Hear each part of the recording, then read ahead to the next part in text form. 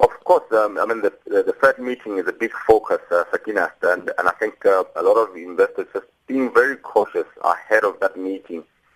We're seeing some of the weaknesses continue. Earlier yesterday was weak, and I think we're seeing some of the weaknesses also filtering through this morning. The DAX of Chinese market continues to be under pressure. It closed sharply lower yesterday, and even this morning we're seeing that weaknesses continue. There are some positives. Some of the energy stocks, even though it has subsided somewhat, we saw a massive rally, particularly among the energy stocks, on the back of that rally in oil price. But even that is beginning to subside somewhat. But of course, overall, when you look at the picture, it is a little bit of a mixed picture.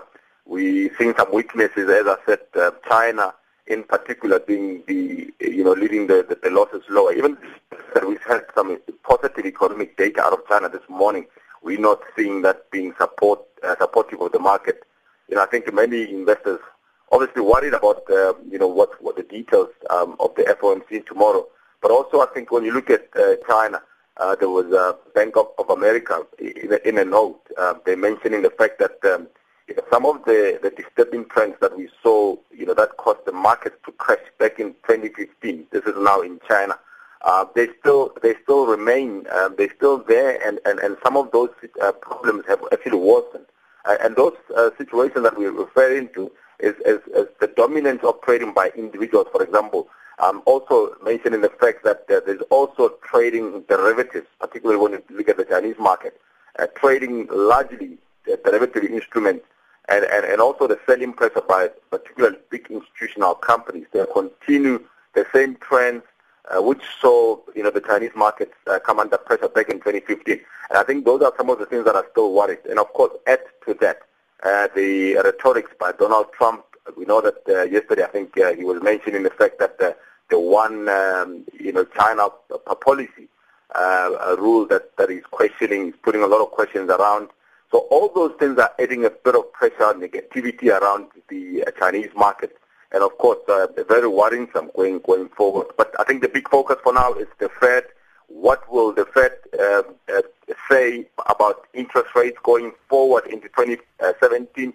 We know that tomorrow's rate hike is almost a foregone conclusion, 25 basis point expected. But I think it will be more the message of what they say, particularly the message about what they say. Are they worried about the stronger dollar that we've seen over the past couple of weeks? Of course, the stronger dollar, they've mentioned it previously, that the stronger currency does hurt some of the big multinationals, the big companies that earn from overseas revenues and converting back into U.S. dollars. Of course, it's going to be very problematic, and it might have an impact on the U.S. economy. And staying with currencies and the Fed, the dollar is pulling back against the euro. What's happening there? Most certainly, pulling back against the euro, but also pulling back against the emerging market currencies. You look at where it's trading against the rand, 13 rand 61. I think that's where I last saw it. But of course, you look at it. We've seen some weaknesses of late in the U.S. dollar, particularly as all those the reality it begins to kick in of exactly what it means. Of course, the stronger dollar, what it actually means for the U.S. economy. And of course, I think going into tomorrow's meeting, a lot will be, expected. A lot of focus will be on what the Fed says about this. The impression of what the dollar has done over the past couple of weeks and what it can potentially do if, they begin to hike aggressively. There's no doubt that the stronger dollar will certainly have a negative impact on the U.S. economy, and by so doing, it will obviously delay some of the recovery globally. If the stronger dollar does begin to see to put some pressure on the U.S. economy, it will certainly have an impact on the recovery globally.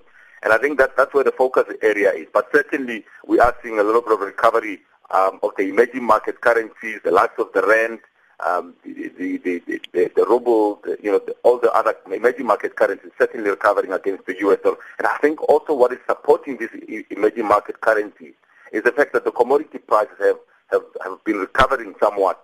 We saw the oil price recovering quite nicely. We're also seeing some of these commodity prices boosting those commodity-rich, commodity-producing countries. Mm-hmm. And then, of course, China's industrial output picking up in the month of November, Maudi? Very nice recovery, very nice recovery on the Chinese economy. We saw those numbers come through this morning, and of course, to cement a case for the fact that China is certainly looks like they have avoided the hard landing that many were worried about at the beginning of this year. The industrial production up 6.2 in the month of November. The expectation was around 6%. The previous number was at 6.1%. So very nice economic data there. And also the other economic data that was released this morning is the retail sales number, which grew by 10.8% in November. So positive economic data out of China, and I think this will be a very positive for markets today. We're seeing the likes of Tencent out in China already trading slightly up, and I think this will certainly have a boost for the Naspers share price when we open at the JSE today. Well, we're going to leave it there. Thank you so much, Maudi Lenswane, Managing Director at Lehumo Capitals, back again tomorrow.